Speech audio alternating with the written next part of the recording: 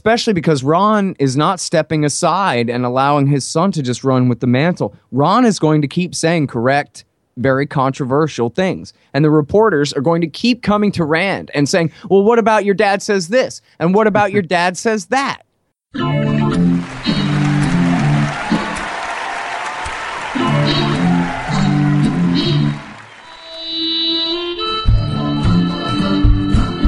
Welcome to the Lions of Liberty podcast. Here is your host, your guide, your shining beacon of liberty, Marc Clair.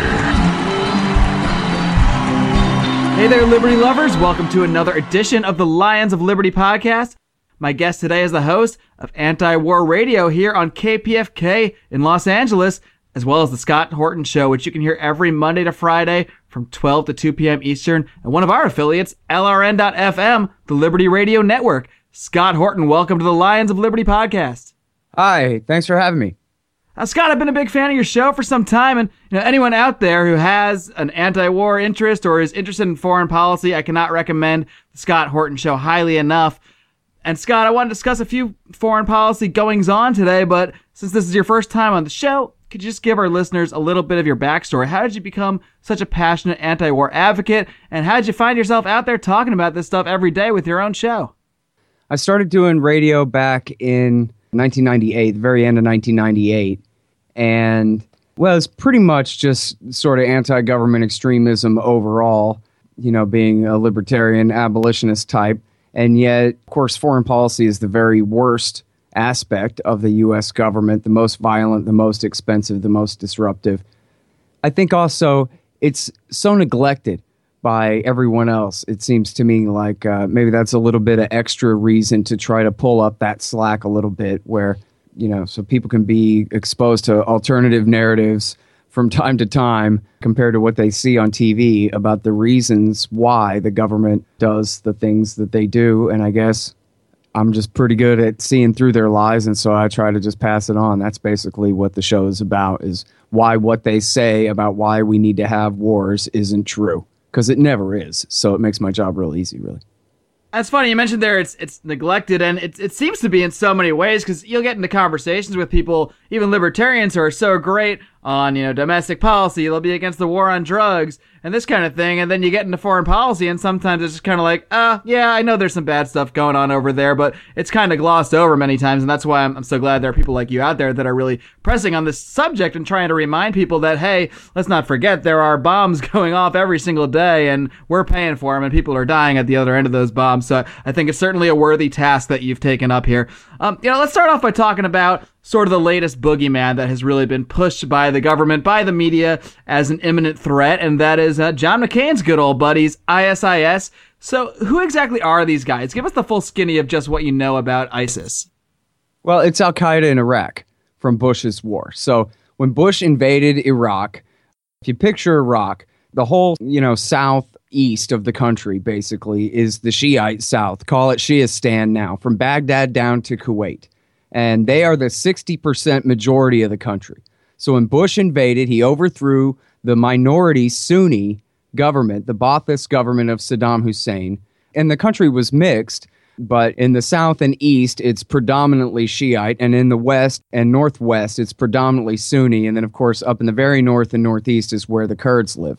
And they're Sunnis, but they're Kurds, different ethnicity, not Arabs, right? So anyway, those are the splits in Iraq. So Bush comes in, and really at the behest of the Iranians, I think unwittingly, Bush overthrew their enemy, Saddam Hussein, and then fought an 8-year war to put their Shiite factions in power, Iran's pet factions in power, not just Shiites, but the specific groups that Iran favored were the ones that Bush favored as well, and that he put in power there. So the Sunnis were completely driven out of power, where they had been the minority rulers of the country. They fought back in that famous Sunni-based insurgency that the Americans fought all along. And after it took almost 2 years, a year and 9 months of the occupation and the war against the Sunni-based insurgency, before they finally teamed up with this guy, Abu Musab al-Zarqawi, and before his group finally declared themselves loyal to Osama bin Laden and renamed his group Ansar al-Islam.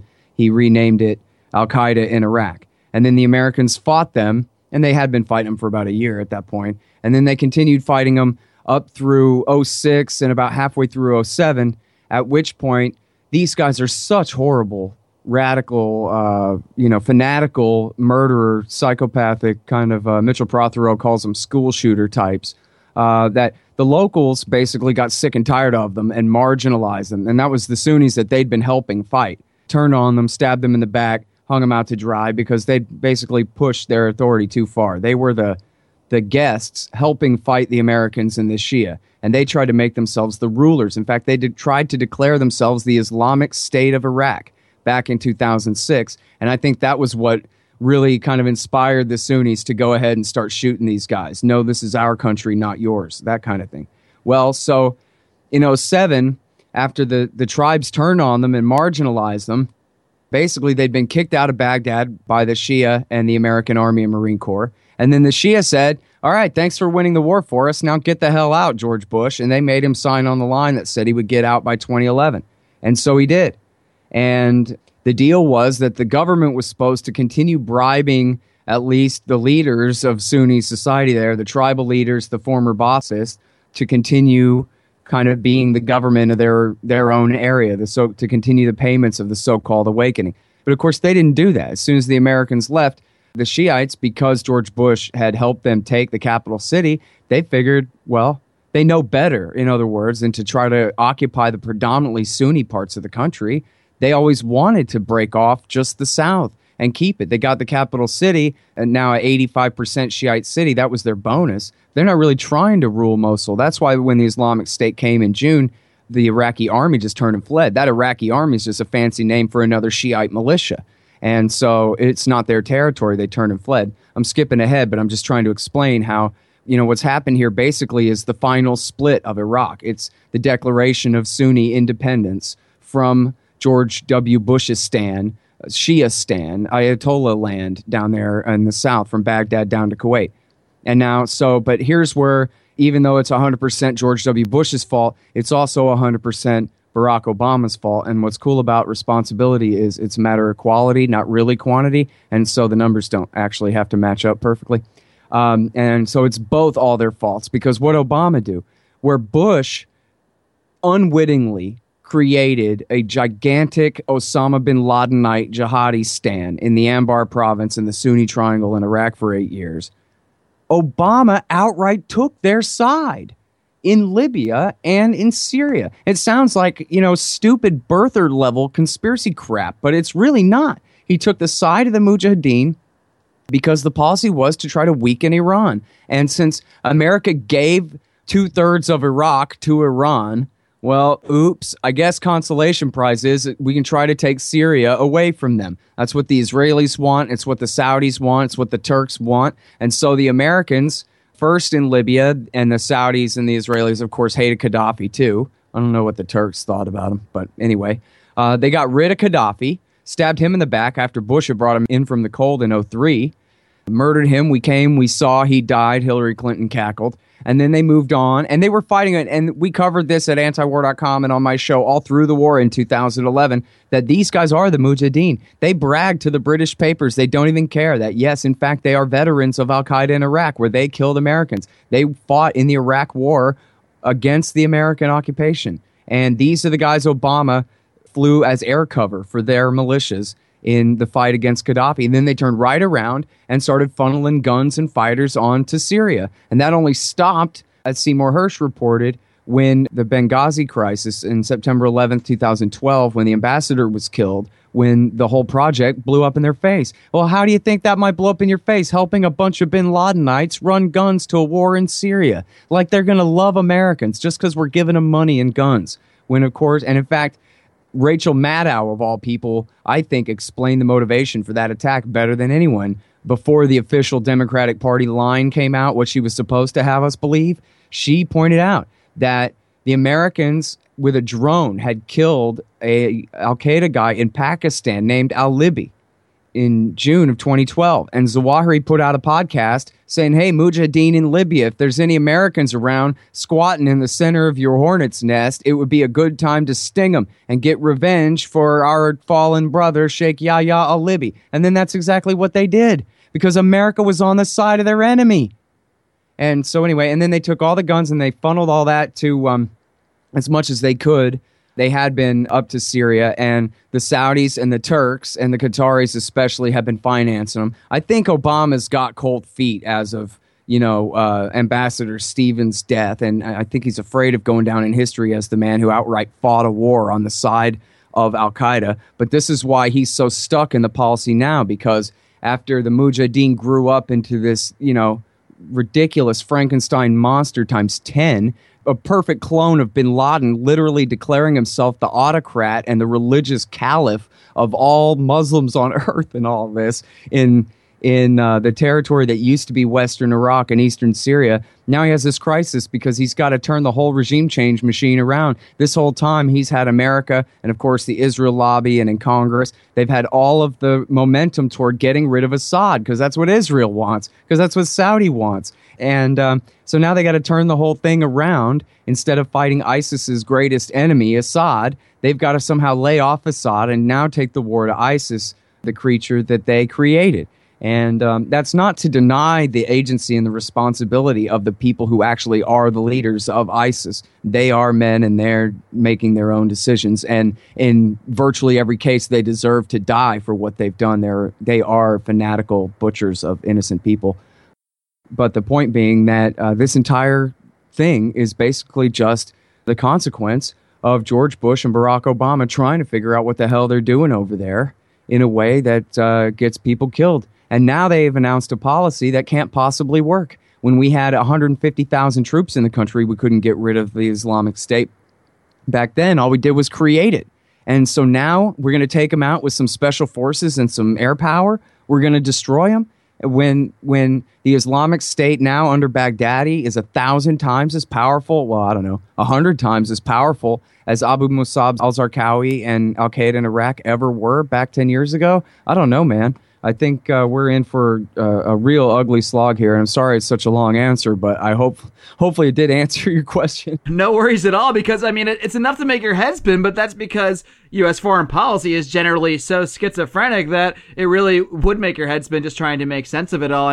We go into Iraq and, end up helping Iran, who at the same time, Bush is very bellicose towards Iran during his administration, while at the same time essentially helping them out and working with them to create this sort of Shiistan area in Iran, which is absurd on its face. At the same time, years later, I should say, we're kind of belligerent towards Syria because we want to hurt Iran. But now, even just a year after they tried to invade Syria and go after Assad, now we have to go into Syria, but not to hurt Assad. Now it's to hurt these other guys who have sprung up, these ISIS guys. And all because they got rid of Saddam Hussein, the guy in the olive green and the black beret and the clean-shaven chin, who didn't even believe in Muhammad and Allah, who was basically a secular commie fascist who worshipped himself and was no danger to America and could never have been, or his sons either, in 1,000 years. Right. These were bad guys, the Hussein family, but they were essentially just more like local mob bosses than anything else, not really a global threat or anything they were made out to be. Is that essentially what your analysis would be?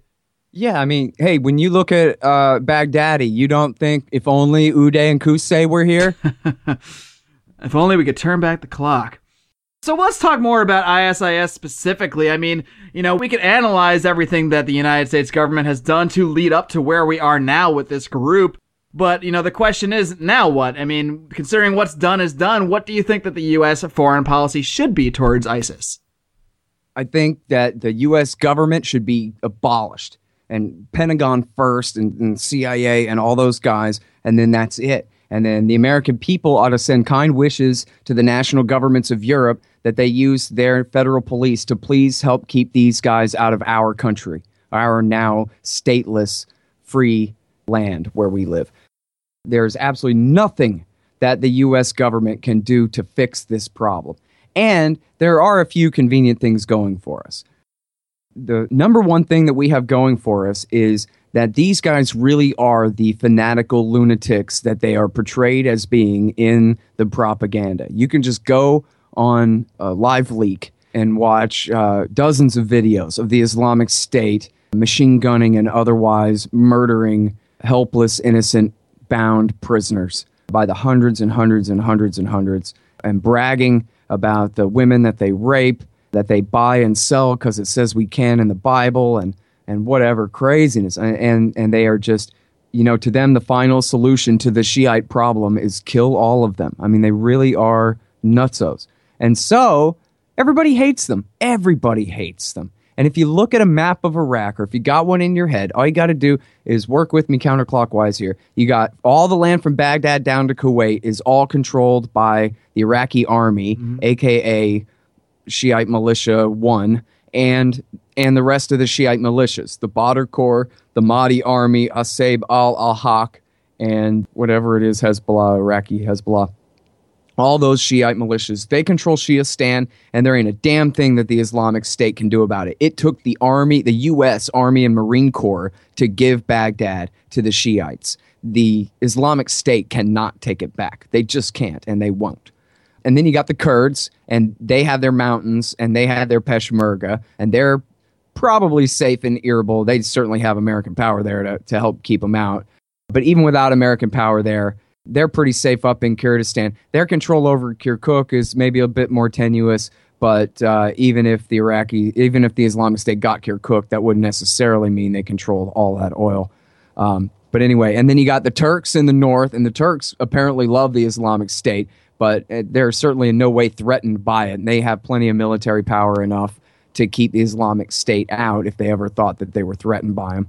Then you have the Kurds who've been holding their own, the Syrian Kurds, who've been holding their own at Kobani for weeks now against everything the Islamic State can throw at them to try to take that town. You have Bashar al-Assad, who's backed by Iran and Hezbollah and Russia, and who controls basically the rump of what's left of Syria there by the coast of the Mediterranean Sea.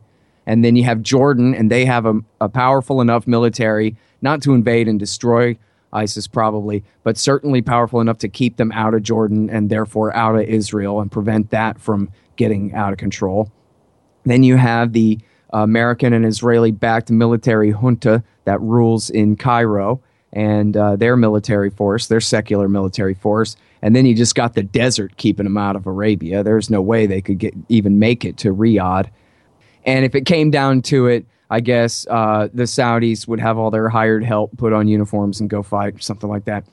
But so, in other words, they're completely landlocked and by enemies. They have no trading partners in the world other than black market oil to Turkey, but they don't have any official relations, right? They'll never have a seat at the UN. They're not considered a legitimate state by any other state on the planet. They have no official relations with any other government. They're completely surrounded by enemies.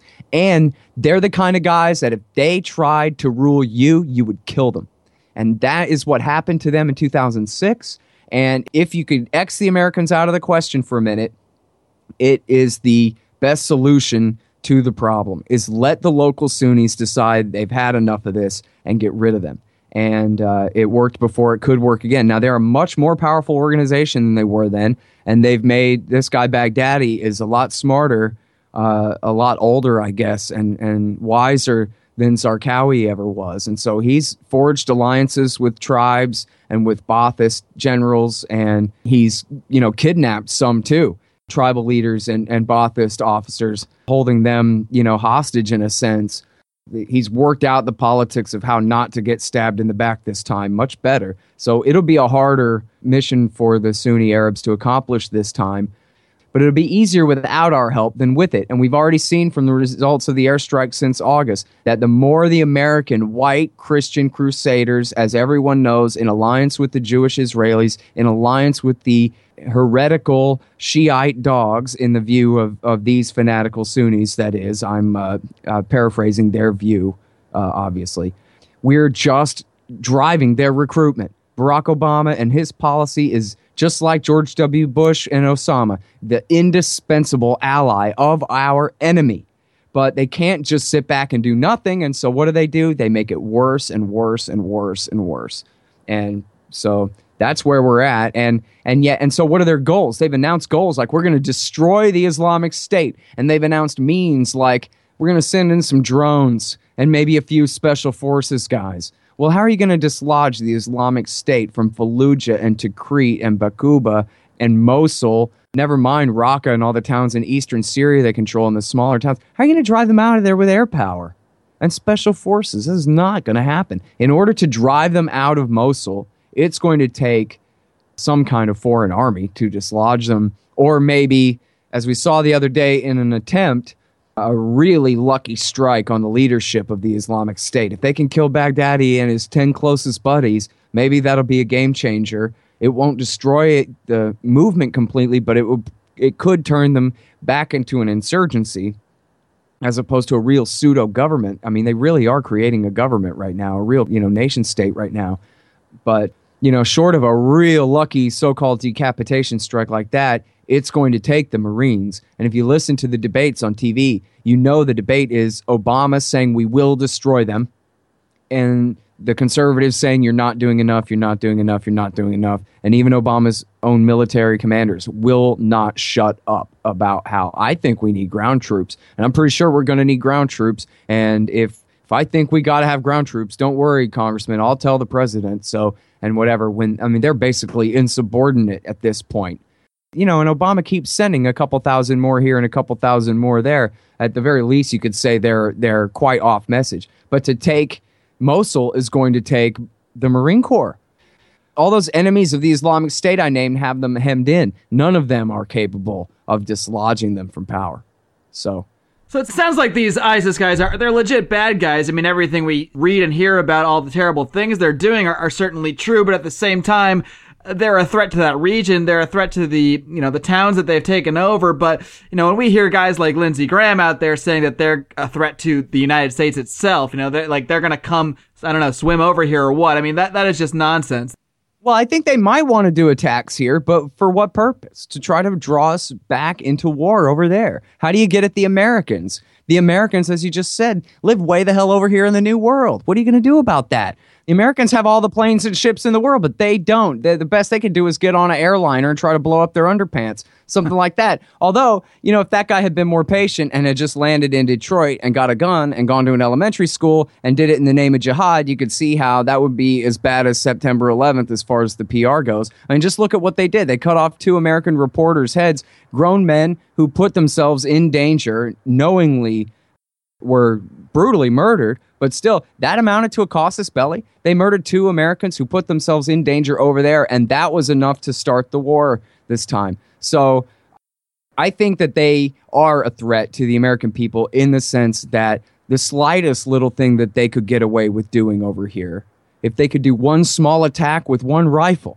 at one sporting event or something, that could be a huge game changer as far as the reaction of TV and the state and the American people. And I think that they are motivated to do that. I don't think that we are their first target right now. I think they got their hands full. But again, they love it. When they said, I swear, you can go and find the article at antiwar.com by Jason Ditz. The night that the airstrike started, August 7th, right? You can find where Jason Ditz wrote, the jihadis condemn/welcome the American strikes and vow revenge. They say, we're going to kill you. How dare you bomb us?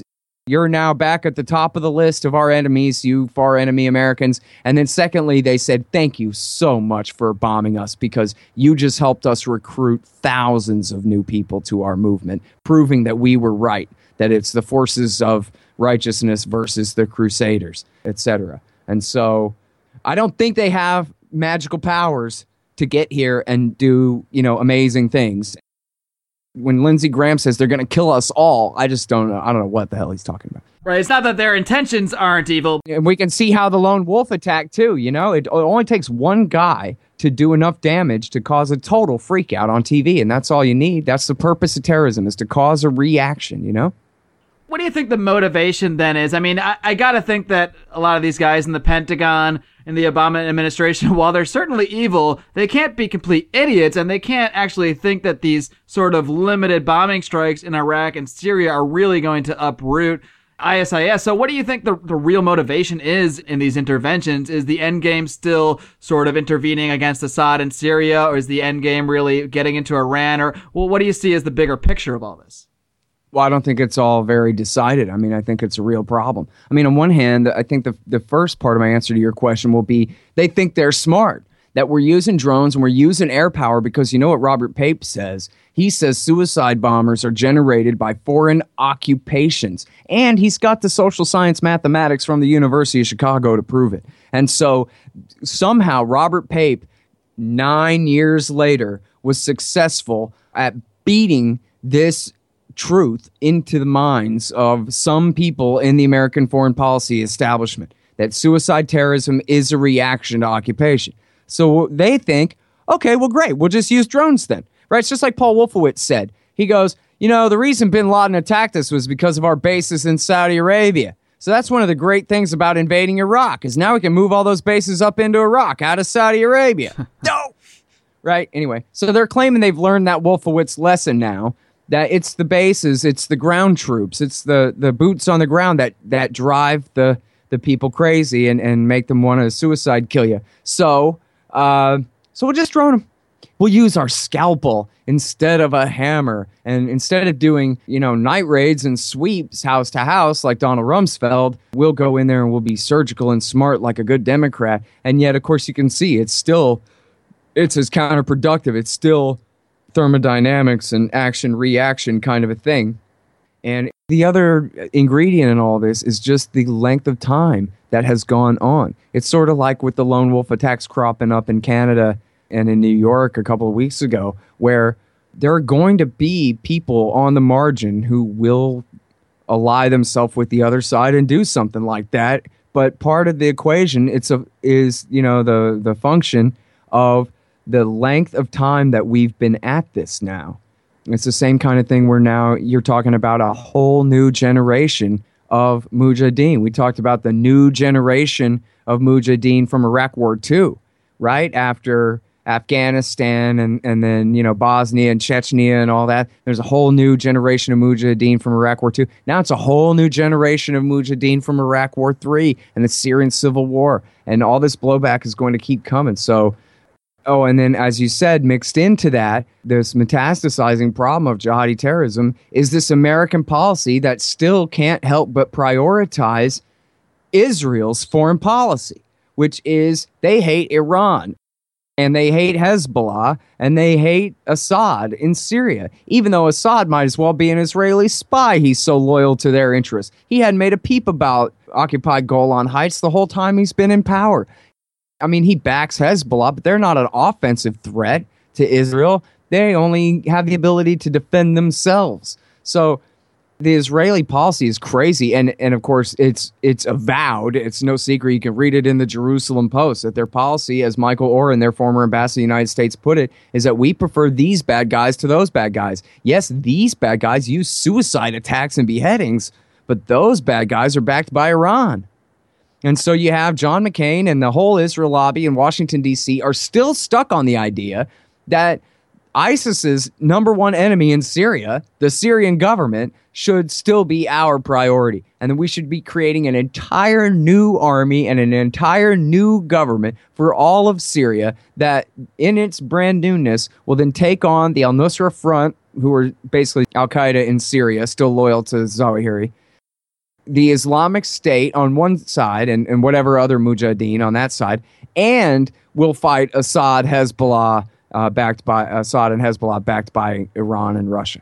And this is, I don't know by what black magic this is supposed to take place, but this is the policy they insist on because they just can't get over, their backstabbing of Bashar al-Assad, who, after all, used to torture and murder Mujahideen for Bill Clinton and George W. Bush, just like Muammar Gaddafi did. The phrase that springs to mind to me is, what a mess. I mean, it just all sounds like such a mess when the U.S. government just decides to intervene all over the place.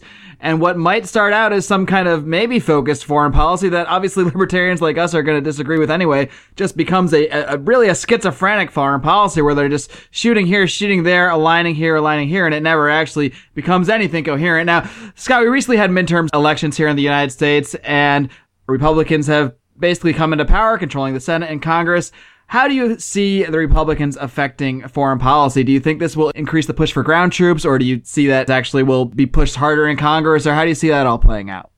Yeah, well, I think it's going to be a disaster. And right back to the schizophrenia, the first thing they're going to do is try to thwart Obama's nuclear deal with Iran, which I'm 1,000% for. They never were making nuclear weapons. It's a red herring, big fake issue, and it's time to put it to bed by signing this nuclear deal. But then, of course, Obama, I mean, he's Obama. So he can't just do the right thing. He already has made it known, or it's been made known, that he doesn't just want to make it a peace with Iran, not even a peace, just a nuclear deal that could be the start of a path to peace. No, he wants to ally with them again, just like George W. Bush in Iraq against the Islamic State. You know, he can't leave good enough alone. He has to make it horrible. So now here, John McCain and Lindsey Graham, they're the two senators, as much as Hillary Clinton and Joe Biden, most responsible for pushing us into war from the legislative branch back in 2002 and 3 against Saddam Hussein, and for keeping us in the war. We can't leave now. The violence will get worse. We can't leave now. We're not done accomplishing the sectarian cleansing of Baghdad. We have to stay and accomplish all of the Ayatollah's goals before we leave, they insisted. And now they go, oh my God, Obama wants to work with Iran in Iraq? Why, it's treason. It's unconscionable. And they're going to try to use that to, which I agree that it's totally the wrong thing to do, immoral, and it'll backfire and everything else, like I already explained. But anyway, these hypocrites say, no, we should not ally with Iran, who is really the Iraqi government, Baghdad government's best allied force over there. We should just go over there, ignore them, and fight the war for their sock puppets in Baghdad anyway. And it's never enough. Never enough. And all the analysis, and maybe it's a little bit overdone because the midterm congressional election was not decided on foreign policy. But hawks, a lot of them, did real well. And including now Senator Tom Cotton, who is as belligerent as John McCain in every way and is probably, could be more formidable for a long time to come. He's Bill Kristol's protege. I mean, this kid is outright down, not just with a hawkish foreign policy, but he actually studied all about Leo Strauss and how the most powerful and ambitious among us ought to rule because they're ruling after all, aren't they? And this kind of... Sounds like a real peach. Yeah. I mean, an avowed Straussian, Bill Kristolian, Tom Cotton coming in. And Rand Paul, of course, never was better than half-assed on this stuff. And they're going to destroy him because he's not willing to really to really do the work and know his stuff and really fight for a sound position. He's mealy-mouthed, half-assed on everything, trying to appease everybody on all sides, trying to keep his father's supporters liking him still, but trying to keep the war party's heat off. And it's a horrible strategy. Instead, he should just throw down the gauntlet and just say, no, you're wrong, and here's why, and just fight him. And he's already conceded, I don't know, half the battle, a quarter of the battle to them, I think. And I think for now, it seems the feeling that it was sort of the rise of a less hawkish, more Tea Party-ish, more populist, less warmongery type Republican kind of feeling is now gone. And everybody's saying, oh, no, now it's, the return of the Hawks and George Bush's men and all this kind of thing. And I mean, I got to admit, I don't know what to tell you, Mark. I see John McCain on TV, and he looks great. I mean, his doctors are just awesome. And I don't know if they just shoot the B12 straight into his brain every morning or what, but he's doing well, and he's going to be there for a long time. Yeah. I mean, there's just nothing we can do. We're just stuck with this guy. And now he's the chair of the Armed Services Committee again. And that is frightening. That is truly frightening that he is somehow found himself not only alive still somehow, but in a greater position of power when it comes to foreign policy than he's arguably ever been in before. And Obama's got the same Rand Paul problem. Obama could just say, look, Americans, when it comes to foreign policy, tell me something. Do you really wish John McCain was the president? Do you really think we'd have been better off to have him waging our wars the last 6 years? And that'd be how to, destroy Putin, blast his eardrums with 300 million Americans singing in unison. Hell no. We know most of us, probably those of us who've thought about it, have figured there's at least a damn good chance chance we'd all be dead in a nuclear war with Russia by now if John McCain had been elected in 2008. So Obama should mock him. Obama should not concede anything to him. John McCain, are you kidding me? Give him his medicine and put him in a rocking chair in the corner. That's what I would say if I was the president of the United States. I would mock and ridicule everything he says. You want to give your son to John McCain to go get killed? Go right ahead. But I'm not going along with it. But he's a coward. And just like Rand Paul, he concedes half the argument to the Hawks, and so he gives up the rest. That's the thing about Rand. I mean, when he first, came onto the scene, I mean, any libertarian who's been a fan of Ron Paul all this time really wanted to love Rand Paul. And I mean, I was certainly a backer of him when he first ran for Senate back in 2010. And in the dream world, he would take principled stances, especially on foreign policy, especially on this area that we agree is so neglected and yet is the most damaging thing the U.S. government does in the world. And yet it does seem that while he's definitely better than most Republicans and maybe most in Congress, that's not really saying that much in and of itself. And he really seems to just kind of toe that line where he wants to be more reasonable, quote unquote, with foreign policy, whatever that means. But at the same time, will push a lot of the same kind of taglines forward regarding our quote unquote special relationship with Israel, regarding American power in the world, all these sorts of neo-Connie type lines he still inserts into his dialogue to the point that, I mean, I couldn't even tell you what Rand Paul's actual foreign policy is, which is, probably worse than any stance he could take. I mean, if he was just a full neocon, at least I could say, okay, I get what you are now and I can condemn you for that, but he can't even seem to really do that. So, I mean, do you think Rand has any kind of principled view at all, or is he just way too concerned with political success that becomes the last priority? Yeah, I mean, I think it's the latter there. I really think he just doesn't have much principle. I mean, you could say for any of these politicians, other than the one you hate the most or whatever, that all these guys think they're doing the right thing up there, they rationalize away the evil that they do because of the good that they get to accomplish instead. And it's a more pragmatic thing. And that's the way the system works. And you got to do it. And there's 1,000 ways to phrase why it's okay. And so in that sense, that makes him the exact same animal as every other congressman. That's exactly what did not count for his father, who, basically had this miraculous situation where he had delivered 2/3 of the population of his congressional district or something like that. And so in every family, it was like, we're the Johnsons, and all 6 of us, we vote Ron Paul. He delivered our children into the world. He's our guy. And so he was just safe. There was nothing the lobby could do about it. There was nothing that anybody could do about it. His own constituents liked him, and all the other horrible parts of American politics that prevent people like Ron Paul from getting anywhere near the Congress were rendered null and void by, is like a magic alignment of the stars, basically, because of just his square conservative personality in his hometown. He's just not an ambitious guy. He's a very decent guy. If he was a really loud, angry, outspoken, Jim Traficant, ranting and raving and pointing his finger at everybody kind of guy with all the same things that he has to say, it wouldn't have worked. But it's just Ron's kind of peculiar personality and his peculiar situation allowed him to just be himself down there giving speeches on the House floor whenever he felt like it, and nobody could stop him. And so it was just the perfect bully pulpit. And so Rand has a different mission, which is to attain power. And of course, if you're within arm's reach, or you think you're within arm's reach of the brass ring of actually the presidency, never mind being a senator, but actually being the president, I mean, what wouldn't you compromise if it was the road to the presidency? I'm asking the mind of a senator, of any senator, or any governor in America. What wouldn't you do for a chance at that?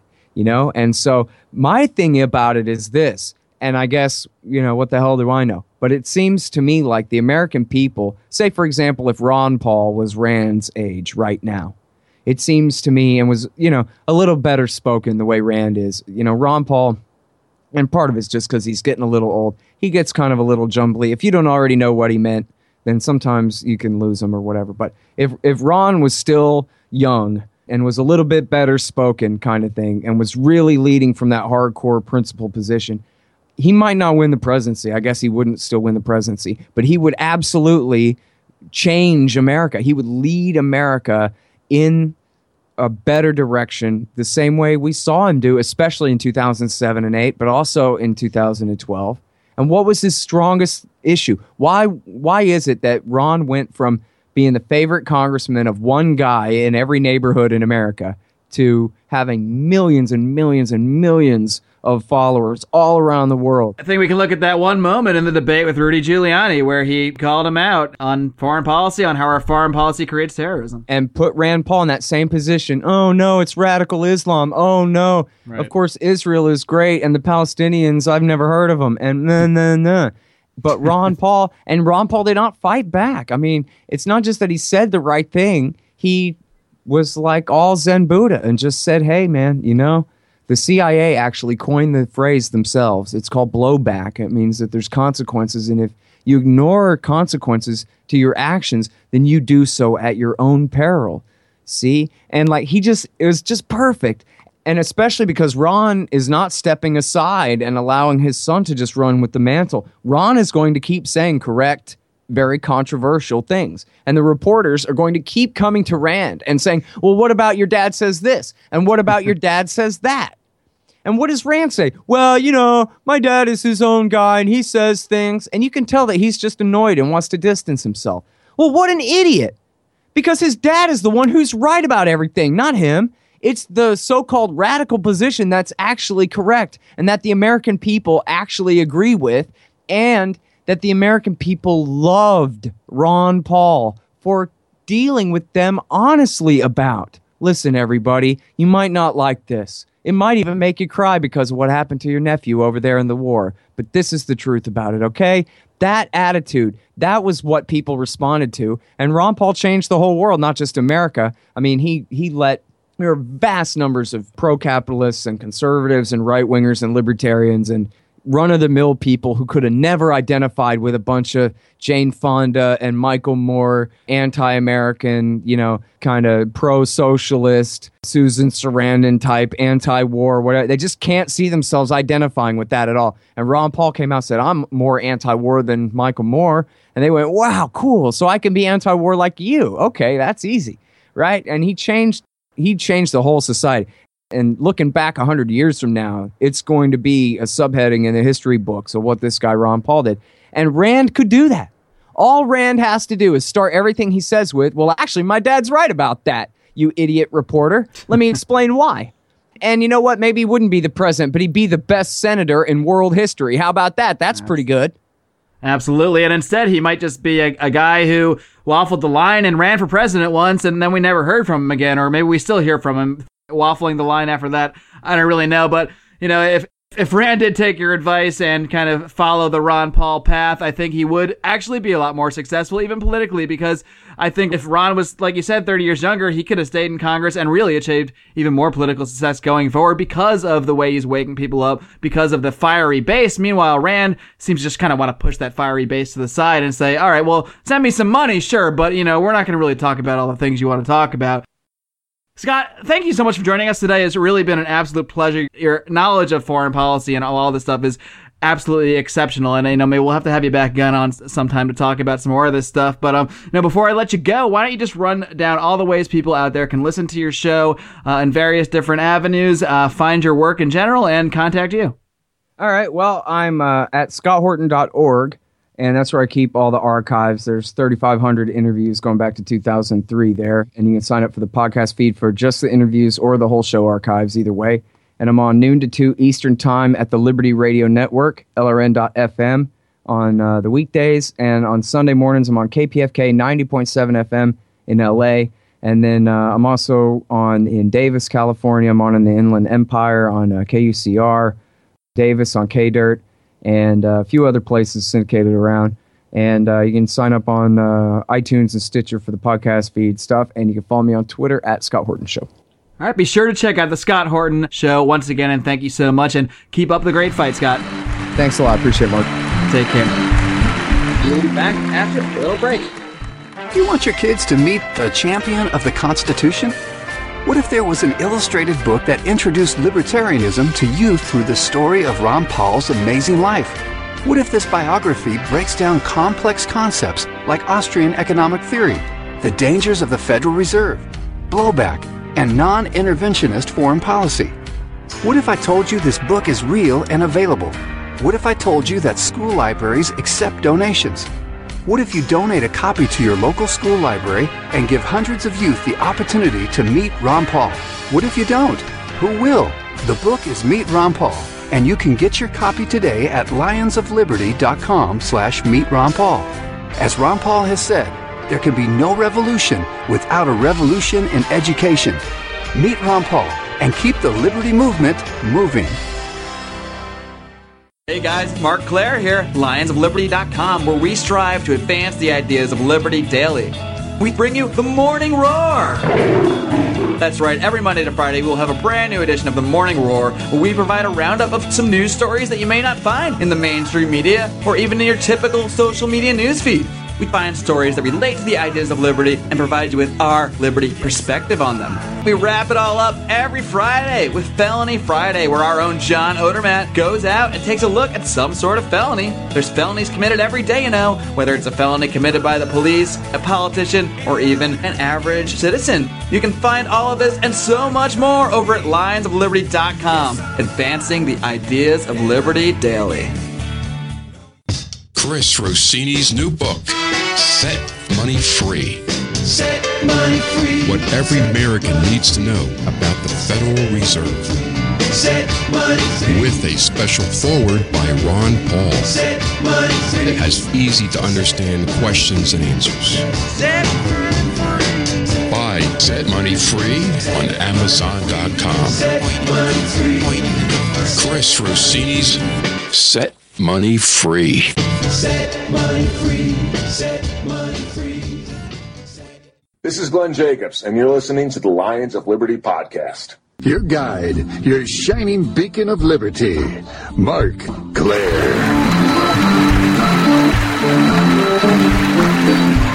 Well, folks, I hope you enjoyed my interview with Scott Horton, and the depth of his knowledge, as you heard, on foreign policy is truly astounding, and I really appreciate the work that he's been doing out there, trying to expose all the machinations, the lies of the neocons, and those who control U.S. foreign policy. So please do yourself a favor and check out The Scott Horton Show.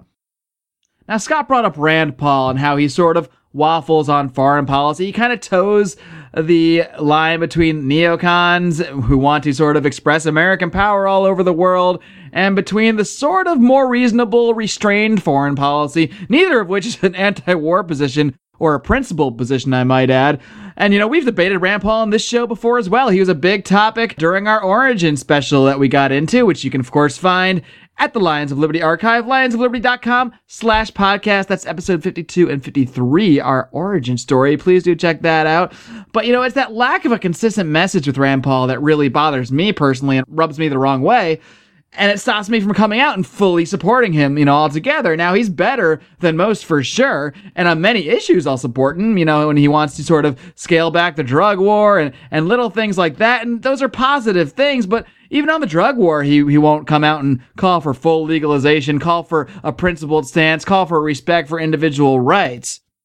And, you know, at the end of the day, if you can't present a consistent philosophy, well, you know, in our twisted system, you may achieve political victory, you may win some votes, but you're not going to win hearts and minds, which is, of course, what we aim to do here at Lions of Liberty, at our website, lionsofliberty.com, and here on the show. And, you know, if you like this show, if we're winning your hearts and minds a little bit, maybe just a smidge, well, there are some ways you can help us. And the biggest way, I think, by far, that you can help us get more ears on this thing is, well, of course, you can just tell all your friends. You can post it on your social media. You can come join our social media, facebook.com/Lions of Liberty, over at the Twitter, at Lions of Liberty, over on Google+. We're all over the place. You can share this show with your friends and family, but the biggest thing you can do to get this show to people you don't even know, you've never even met before, is by going over to iTunes. Even if that's not how you subscribe to the show, I mean, you might subscribe on Stitcher, you might catch us on LRN.FM. You know, however you do, please consider going over to iTunes, clicking that subscribe button, giving us a rating, giving us a review. Subscribe and rate and review. If you can do those three things for us, it will greatly help increase the presence of this show out there. And it's a very simple thing, 5 minutes of your time maximum, and you've done your part. And of course, the other thing you can do is keep coming back and listening yourself. I'm only going to ask one more little tiny thing of you guys, and that is, of course, to live long and live free.